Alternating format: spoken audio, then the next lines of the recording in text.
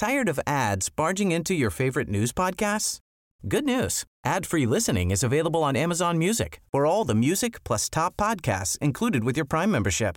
Stay up to date on everything newsworthy by downloading the Amazon Music app for free or go to amazon.com/news ad free. That's amazon.com/news ad free to catch up on the latest episodes without the ads.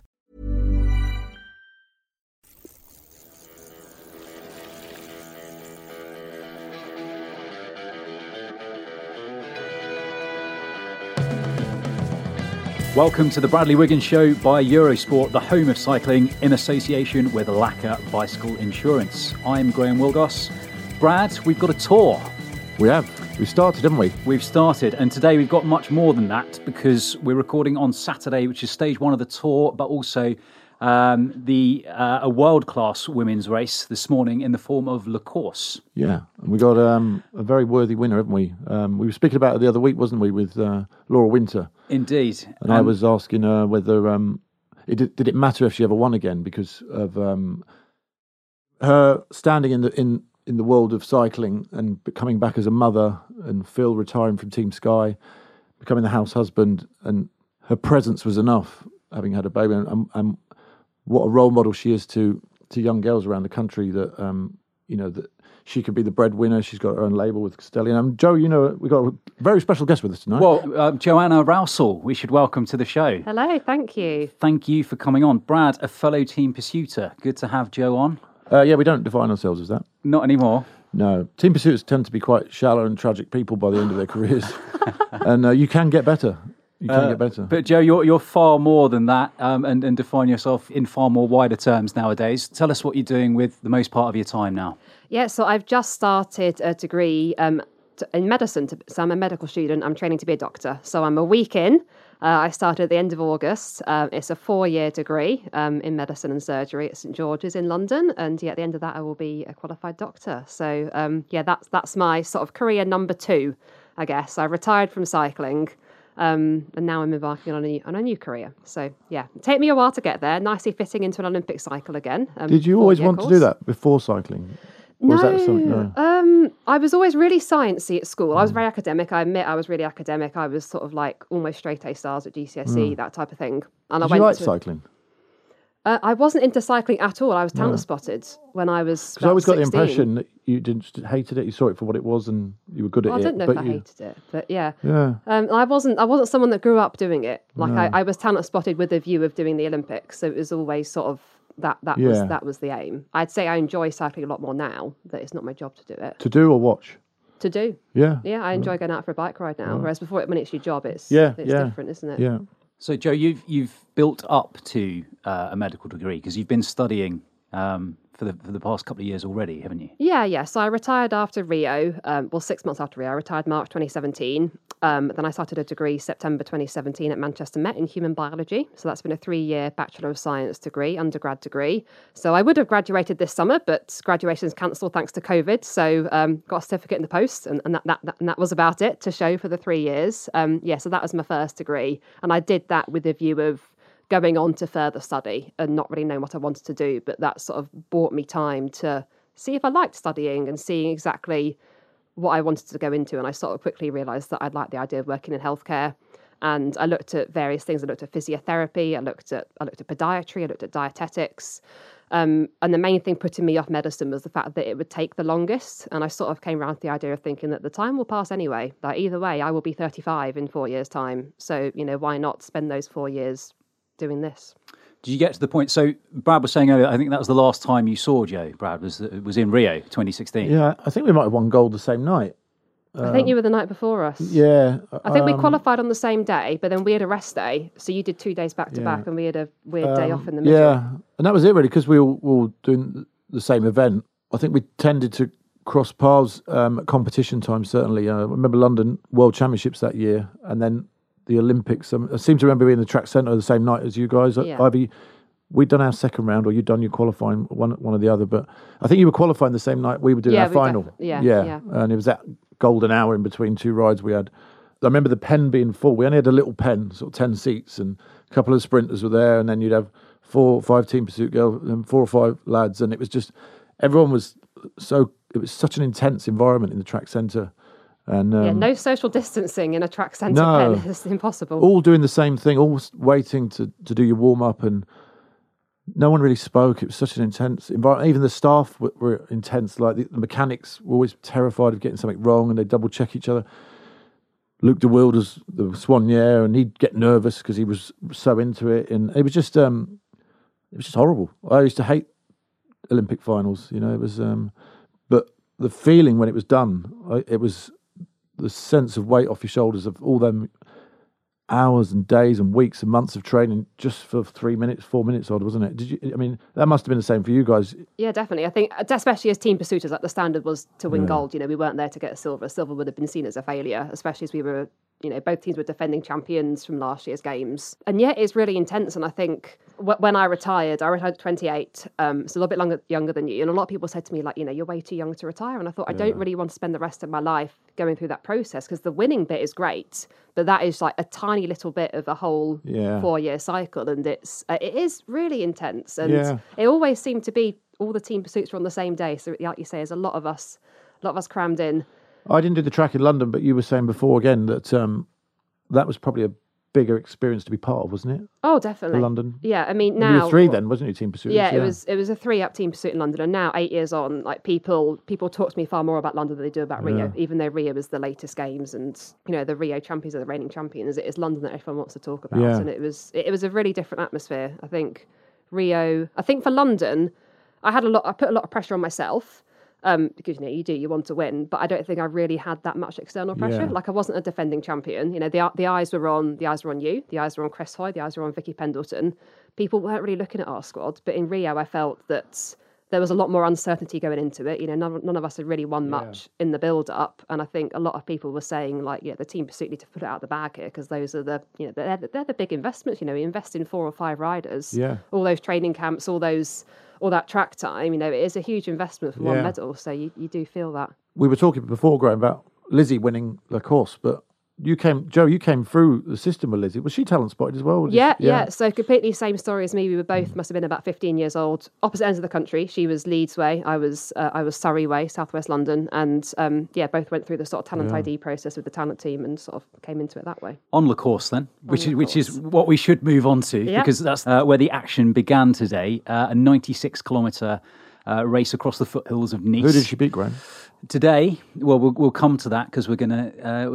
So it's. I picked her up the other week, didn't I? I said that she was on for big things, but I never imagined that Lizzie would rumble her. But go for it, Graham. We expected a bunch sprint, but what we got was action from start to finish and edge of your seat racing until the riders crossed the line. Towards the business end of the race, a group of 6 formed, and it was the most elite of groups with Annemiek van Vleuten, Marianne Vos, Lizzie Deignan, her teammate, Elisa Longo Borghini, Katia Niewiadoma, and Demi Vollering. So with such a strong field, it was impossible to call. This is how it finished, as called by Marty McDonald, alongside Joe in the commentary booth on Eurosport. Vos, just a little move, but Longo Borghini is going to go again.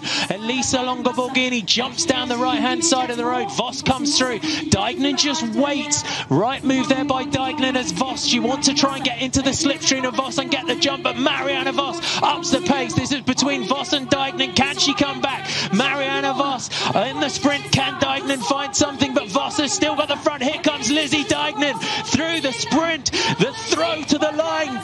Deignan is it that gets it. It's the throw. It's tight. Marianne Vos and Lizzie Deignan. So, Brad, Lizzie Deignan, it was she who took it by a matter of centimetres on the Promenade des Anglais in the end. Yeah. A thrilling sprint finish, taking it from Marianne Vos. Yeah. And we were speaking about it the other week, weren't we? We were. She's getting closer, but again, we never really imagined that Lizzie, we didn't even put her in the picture, did we? And I was saying again to Laura that does it ever matter if she ever wins again because of her presence and that? But I'll ask Joe actually, because where do you think this puts her now? Not in terms of the greatest, but just what she represents for women cyclists, that to the point where her husband can retire from Team Sky because she can earn more money. It shows the advancement in women's cycling, doesn't it? It's huge. It's huge. So, back in my day when I was racing on professional teams, I use the word professional very loosely there. It'd be common to ride for a salary of zero. That was just the way it was. And you'd be like, oh wow, I'm signing a contract with a professional team. It just meant access to the racing. Unless you rode for Honda. Wiggle Honda. Yeah. Yes. Yeah.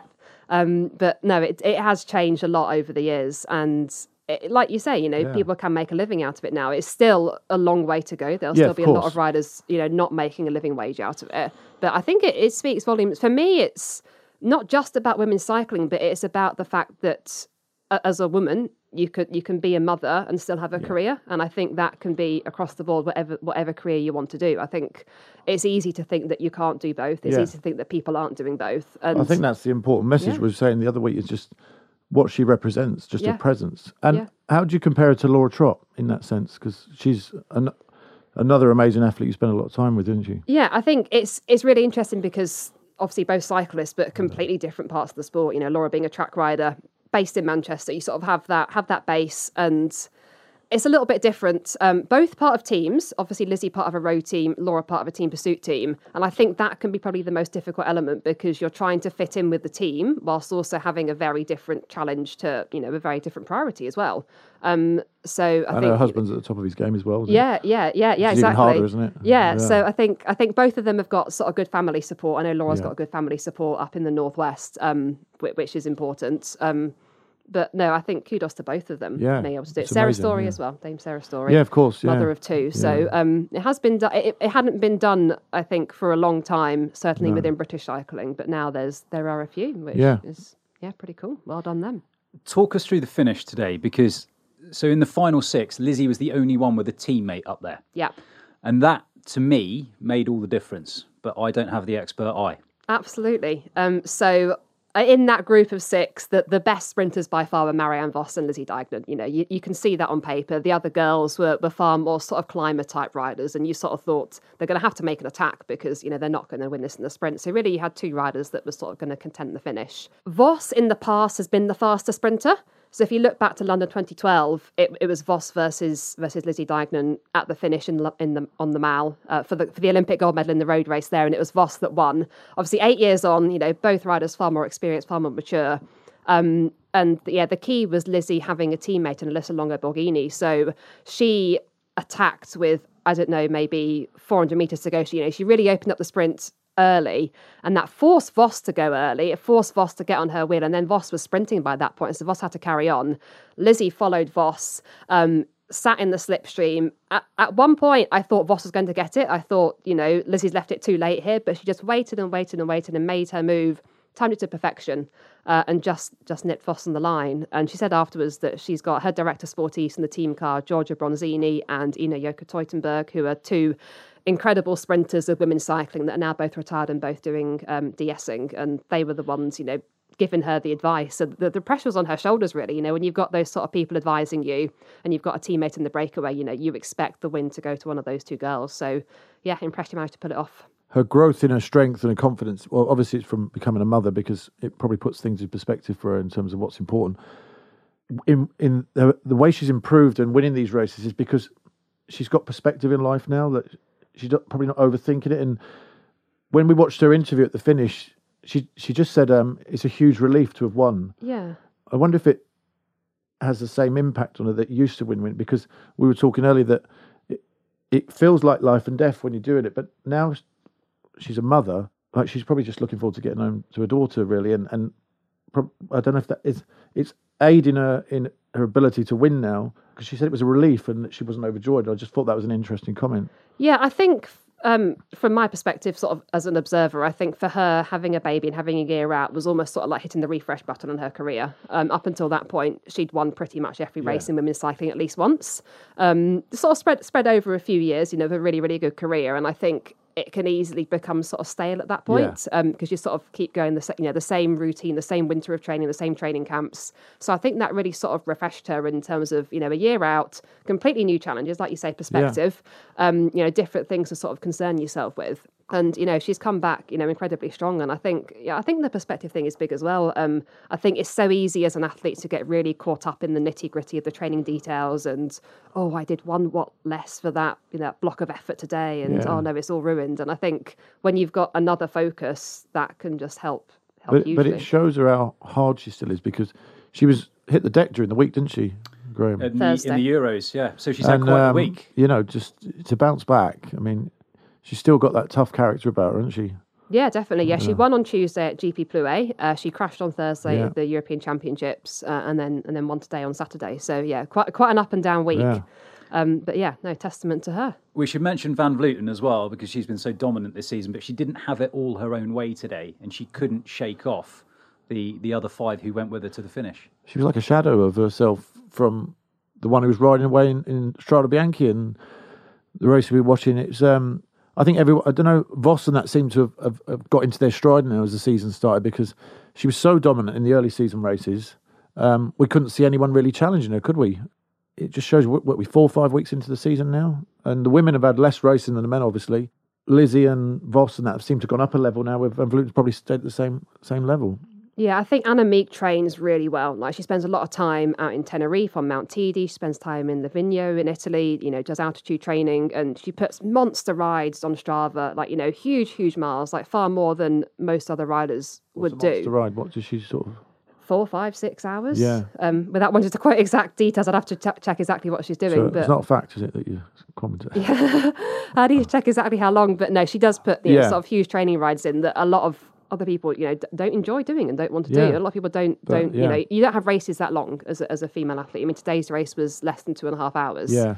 But she puts in that huge amount of training. So I think when we had lockdown, when everyone was stuck just training, she probably came out of that better relatively than everyone else, because she is such a good trainer. It's funny to think if we hadn't had COVID, obviously the Olympics would have been by now. We may have had Lizzie coming into form. Imagine if she won the Olympics this year. I mean, do you think she'll be stronger next year, or do you think that? I don't know. What do you think? It's interesting. I think traditionally, you'd think once someone sort of gets towards their mid-30s, they might be slightly getting past their best. Yeah. But I think, especially in women's cycling at the moment, the winners are, if anything, getting older, which is sort of in contrast to the men's side of the sport, where the winners seem to be getting younger. But I mean, Annemiek van Vleuten is nearly 38 years old. Lizzie is nearly 32 years old. So I think she's just sort of going from strength to strength. I mean, personally, I felt I was sort of past my best when I retired at 28. I sort of felt my best years were more around like 24, 25, 26.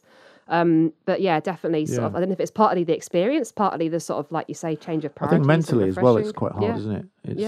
It's very it's a mentally tough event, the track, isn't it? It's very structured for 4 years, and you've got guys like Stephen Burke that never really raced in between, and it's you're indoors all the time. It's a very depressing environment in Manchester in the winter, isn't it? And it's hard, isn't it? I don't think you can have a lengthy career, which people like Ed Clancy and that, it just shows how good he is, really, that he can keep repeating them cycles and that. Oh, definitely. I think you're always under the magnifying glass on the track. Like, every day you come on, you're timed and you're scrutinised. And Lizzie was a track rider before. She was a Team Pursuit World Champion back in 2009.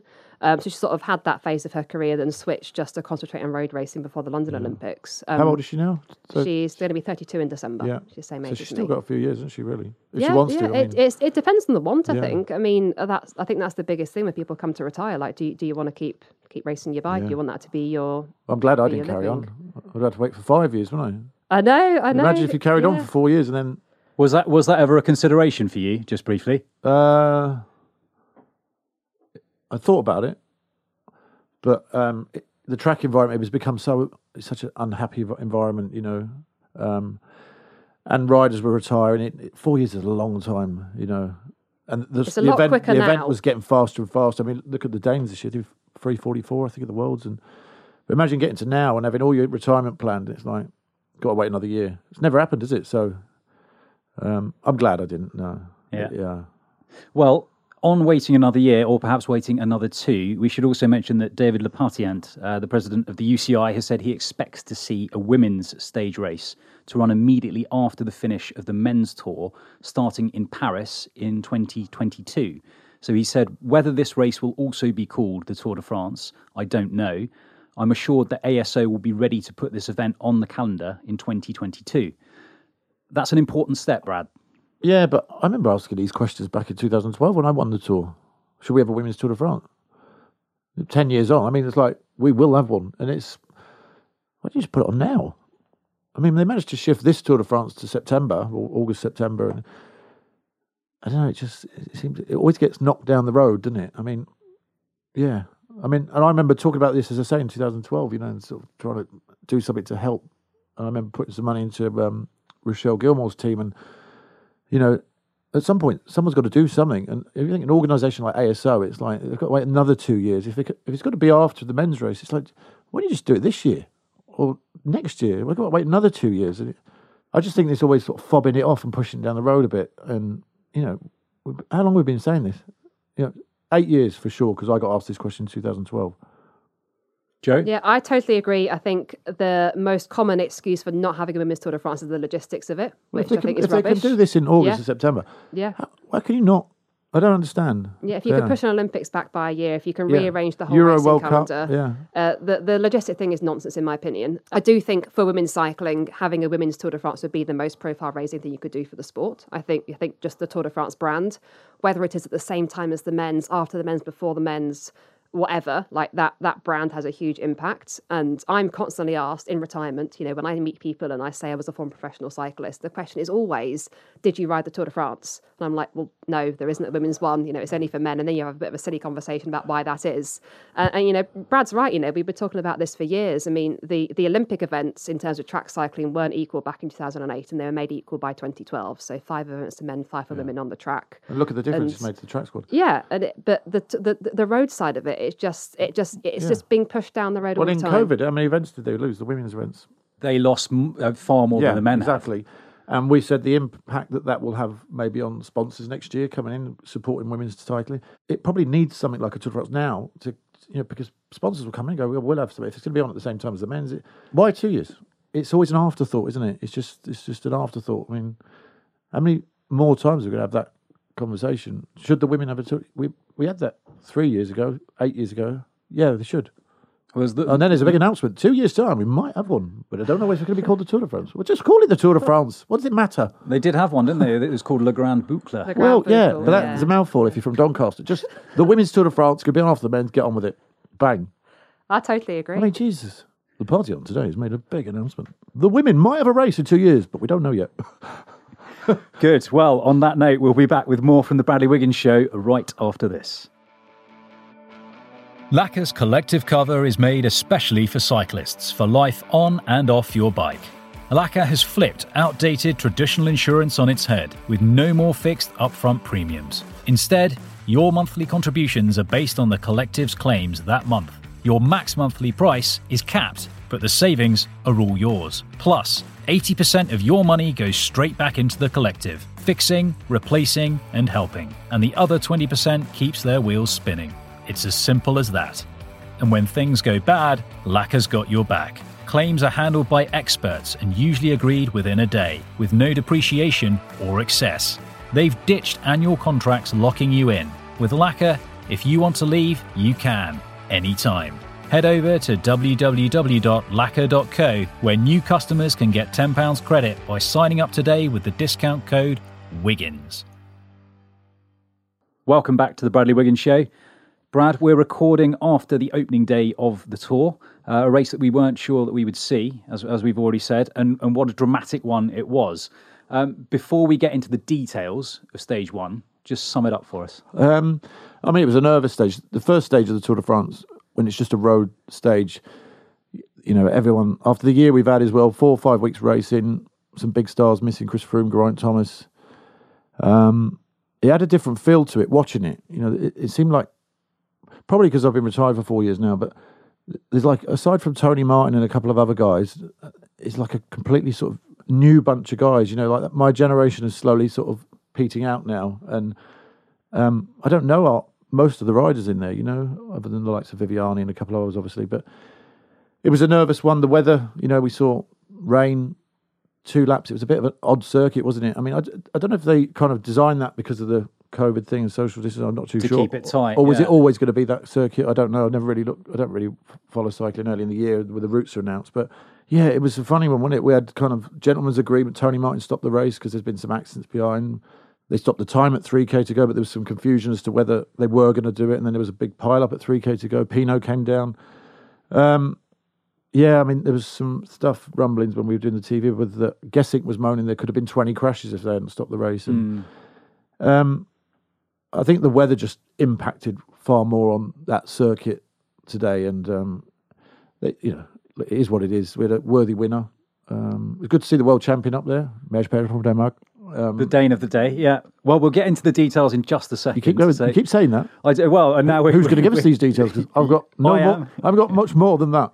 I am, and then you are. Come on, Graham. Joe is. Show us worth. Well, it was a rolling 156 kilometres up and over some of the punchier climbs around is that Nice. the detail?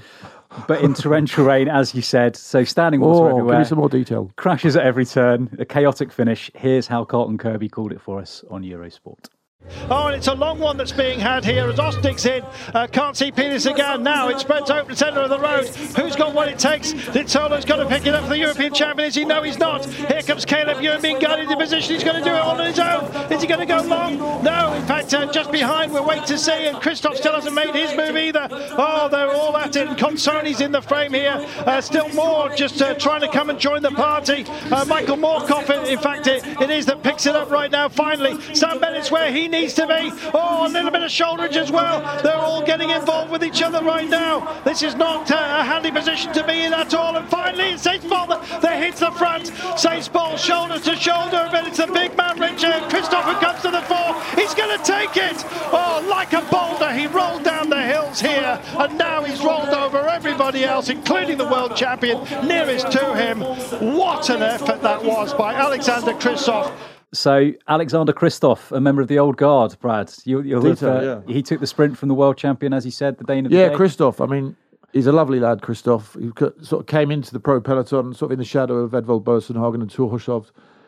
He's got 4 kids in that interview. I didn't know he had 4 kids. 33 years old. I love the way he said, I have 4 kids now, and I still have the energy to win Tour de France stages. It's like, it was, I love seeing people being interviewed like that. It's like, just like really down to earth and open, and you saw what it meant to him, and it was just, he's, like I say, worthy Tour of Flanders winner, Olympic medalist, and Sam Bennett was up there. Bennett was having a bit of argy-bargy with Sagan coming into the finish. Yeah, Sagan looks, I don't know. And Cees-Bol from Sunweb coming in third, but you've got to imagine that this was Sunweb's big hit today. Yeah, and I kind of automatically think there's one man missing in that who's sort of part of the fabric of the Tour de France in Mark Cavendish, I couldn't help but think about him today and whether he would have been there.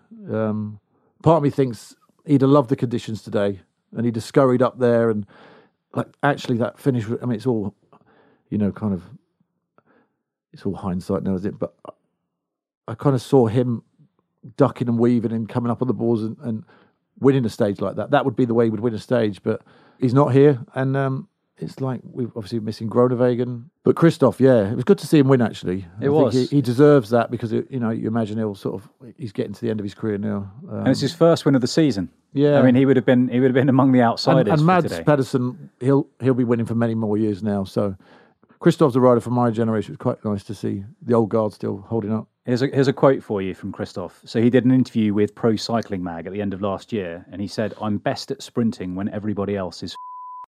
Yeah.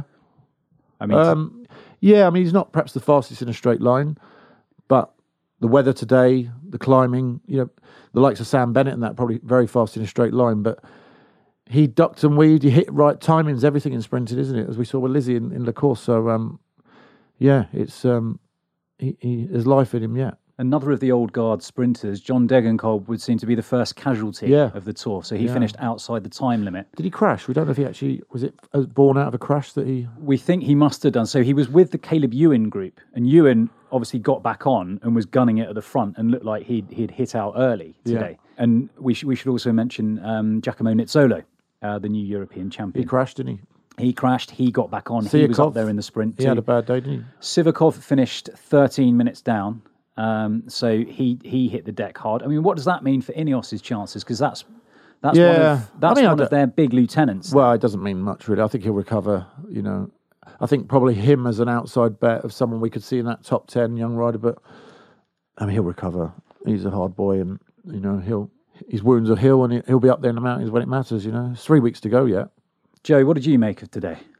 She loved it. I wished I was there. You're holding your breath with the rest of us. I'd retired. Yeah, no, it just looked carnage a lot of the time, and it really was the weather. I think that you can talk a lot about the route and safety and everything, and I think if it had been dry, it would have been okay, but the weather just made it so sketchy, and there were just so many skids, so many people coming down. It was just one after another, and it didn't make for very nice viewing, because I think there's obviously some people that enjoy watching races like that because it's a bit of a spectacle, and it's like, oh, look at that. But I think I now think more about their families and their loved ones, and you do get that bit of perspective. Yeah, there was a Astana rider who just touched his brakes, wasn't there, and went into that pole. And that was Jon Itzagiri. Yeah. So on one of the descents, but that's because Astana went off the front after Tony Martin had gone to the front, but he sort of touched his brake as well a bit, didn't he? Yeah, and I was sort of thinking automatically, did he have disc brakes and stuff? Does that impact on kind of Tokyo Drift or whatever it's called? And I don't know. I mean, your favourite Fast and the Furious film? I've never watched it. No. Where he was on the descent and he unclipped, so he had four four parts of him, including his wheels, touching the floor. And but the way it's put, it's almost put like, well, he deserved it because Astana were off the front. It's like, no. I don't know, but it's they were off the front, but it's a bike race. You're supposed to be. So after what seemed to be the sort of gentleman's agreement of Tony Martin on the front as sort of taking on the patron's role and saying, look, but Astana are quite slow down, bullish, aren't they? And they're led by. They're not really a team for obeying orders, and Vino lived in Nice his whole career, and I can imagine him there going, "Come on, Sodom, and get on with it." Not everyone has to comply. There's been far worse situations. When I stopped the race in 2012 with the pins, 36 punches I think that day. But that's a bit more, you don't want to benefit from it because Cadell Evans had that punch. Today I didn't think it was that bad. It wasn't carnage. Matt Stevens said on commentary, it's borderline unsafe. It's like, most races are, Matt. And he should know that better than anyone. I'll be having words with him later. Let us know how that goes. Joe, should the commissars have done something to neutralise the race today, given the conditions? Oh, difficult one. I love how you come to me for that one. Commissars. Well, no, they are. You can't expect to do anything. They can't even. They don't. When they're asked from a hole in the ground, the riders. It's about the riders get put together. But you'll always have divide in the peloton when they do that sort of stuff. And Tony's an old rider, but Tony's now playing peacemaker. A year ago, he's fighting with Luke Rowe on the side of the road, wasn't he? Slight contradiction. He was, we need to be safe. Flicking him into the gutter a year ago. Look, it suits certain riders and teams when it suits them. Yeah. When it's on the other foot. And we've all benefited from it, and it is what it is. It's the Tour de France. That's why we love watching it and talking about it. On a safety note then, because we've mentioned that a couple of times, we've been talking a lot about rider safety in this past few weeks. I didn't think it was that bad today. Yeah. The rain impacted on the way the riders race. There is more lack of respect, as Mark Cavendish always says, but it's not so much a lack of respect. It's like, if you're in a bike race, you can... Everyone's got more of a chance of winning now. When I turned professional, it was like, you knew your place in the peloton, you got out the way of the big riders, and now it's... everyone feels they've got an opportunity to win. And if you've got 200 guys amassed on little lanes, those roads have been raced on for 100-odd years, but now all of a sudden it's unsafe. We could have had 20 crashes, but we could have that in most races. It's the way it's ridden. I don't know. The sport's gone a bit funny, hasn't it, really? There are times where it needs to be like that, but that shouldn't be as a result of Remco going over the bridge and stuff. As tragic as it is, no one wants to see that, but we can't kind of start wrapping everyone in bubble wrap and throwing them into a room full of sharp objects. It's part of bike racing. It's why Nibali is so good when he goes downhill, is because I couldn't keep up with him in the rain because he's a great bike handler, and that's how he won San Remo. And what do? We just start neutralising down every descent because it's raining. It is what it is. But I understand. I've been on both ends of it. I'd have been the first to moan when it suited me, So, I'm a bit hypocrite from that respect, But I'm seeing it from the other side of the fence now where, people sit and watch it all day and they want to see bike races. They don't want to see them all running down the hill. No one wants to see crashes for sure, under 100%. But I don't know. It's a funny one, that. And it's like downhill mountain biking, isn't it? It's like you don't want to see anyone hurt themselves, but when it's bloody exciting to watch, how far do we take it before, every time it rains, it's like a cricket match, we're all going and have orange slices? I don't know, Graham. You tell me the detail. Well, you tell me the detail. No, I don't know. I don't know what. It's just an observation. I don't know what the answer is, and I've been on both ends of it. And You have, and that's what I make the want most to of come it when to. it comes So- to me, and then I've lost out when it hasn't. So I don't know. 2010, Cancellara neutralised the race, and Yeah, and I were one of crashed the- that day. Yeah. We were going over. I think it was one of them, kind of Laredo, one of them other things, and So it's a stage to Liège. So it was Liège about 10, 15 it was k's to go. classics country. And it was raining, and it was just like under trees, mossy, but horrible gravel, like out of Manchester roads, And George Incapi touched the brake in front of him, and he just went, and I went over the top of him, and he goes, "Holy man!" We were lying on the floor, and I shredded myself.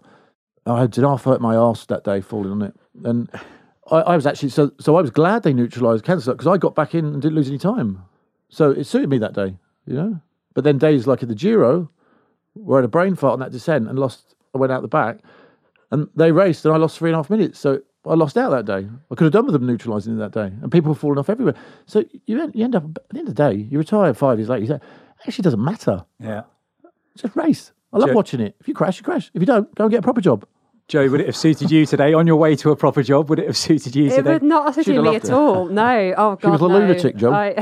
Should have seen you going upstairs. I was not known for my descending abilities at the best of times. The thing is, I think it's easy it's not easy, but, we can comment here, but I do think the guys in the race, they know what it's like better than anybody else. And Yeah, I didn't think it was that think bad, though, today. Luke Rose said it was like skating on an ice rink. Yeah, I'm sure it was. Nice. But Luke Rowe didn't crash, did he? I don't think he did. Because he's a bloody good bike handler. And that's the end of it, I mean, that's what makes some people better than others, and it's just, that's the harsh reality of elite sport.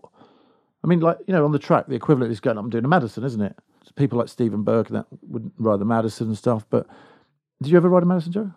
not at not international level, just at home. County level. County No, level. but I mean, it is the harsh reality of what makes people better than others, is bike handling and the ability to ride in wet conditions. And, hundreds of thousands of people go out on weekends, don't they, in this country and ride their bikes and wish they could descend like Nibali and that. And if we just neutralise it all the time, then everyone could go down a hill waving their arms, go slow, slow, slow. I mean, I don't know. Look, again, I would be the first to ride on the front and go slow, slow, slow because it would suit me because I didn't want to crash. But watching it now, 5 years on, yes, I realise I could be a hypocrite talking about that, but I actually want to see him race. I don't want to see anyone go over a wall and crash. No, of course I don't. Put some bloody things up so they don't fall down a bridge. I mean, start making safety measures. I mean, we keep talking about this, don't we? Let's do something then. Joe, do you agree with that? I think it's so easy for us to speculate and say all these things. I think when you're in the race, you know how slippy those roads are. You know how dangerous that descent is. It's easy watching it on TV. We can easily say they should be doing this, they shouldn't be doing that. It's how they race. But I don't feel like. I mean, it was slippy. I'm sure it was slippy. Yeah. Those roads are notorious, but the riders will make that decision. Whether the UCI should act or not is relevant, really. It's the riders. Ultimately, the riders are the ones who've got to go down. The riders made a decision to neutralise it. Some riders didn't obey that, and what happened. And I think if you have that sort of unwritten rule in the bunch, that's possibly the fairest way of doing it. I don't think I can sit here and judge them for doing that. I wasn't out on the bike today. I wasn't the one slipping on those corners. And on that note, that brings us to the end of this I episode was getting into my flow then. of the Bradley Wiggins Show by Eurosport, unless there is anything else that you would like to cover. It's the Love Hour. We've got Well, Janet in it's- Wigan. Janet, are you there, love? No, It's not yet the Love Hour. That's a different podcast altogether. Thank you for sponsoring this podcast to Lacquer Bicycle Insurance. Thank you, Brad. Thank you. For your Can't forthright wait. views. We can Forthright. follow Forthright. Nothing forthright about them. honest, opinionated. No, just, I mean, not opinionated. I get asked a question. That's what I think. No, it's just and an we- observation. and we I'm love not you for right. it. Yeah. Hey, listen. Matt Barber used to say, he's a bit unpredictable, Brad. You never know what he's going to say and what he's going to do. It's like, Matt, shut up. I'm not going to come out dressed as a mushroom. You know what I mean? I mean, how unpredictable am I? It's like, says it how it is. I don't say it how it is. It's like, just you ask me a question, I'll give you an answer. I'm not necessarily right. I'm there to be challenged. It's like, says it how it is. What does that mean? Hello- hello says to- it how it means. hello to Says it Matt how it is. Barber, if That's you're a, listening. That's a table made of wood. Says it how it is, Brad. Other people would have said it was made out of metal. Jesus Christ. Anyway, I'm off. See you later. Bye. Good. We can follow you at Sowego. Joe, thank you ever so much for joining us on the Bradley Wiggins It has Show. been a real pleasure. Where can we follow you on social media? On drjoe.com. Twitter, I am at Joe Rousel MBE on Twitter. MBE. Yeah. We hope that you will come back and join us in this experience. It was entertaining. Yeah. Always is. A huge amount of fun.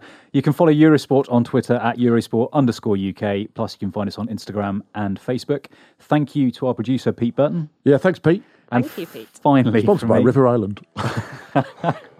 Finally, from me, Graham Wilgoss, it's goodbye. If you've enjoyed the show, please subscribe, share your thoughts, and rate If us you don't like it, go somewhere else. wherever you get your podcasts. Yeah. 2 Category 1 climbs to look forward to tomorrow, stage 2 of the tour. Yeah. Joe, thanks again. Thank you, Joe. Thank you very much. All the best.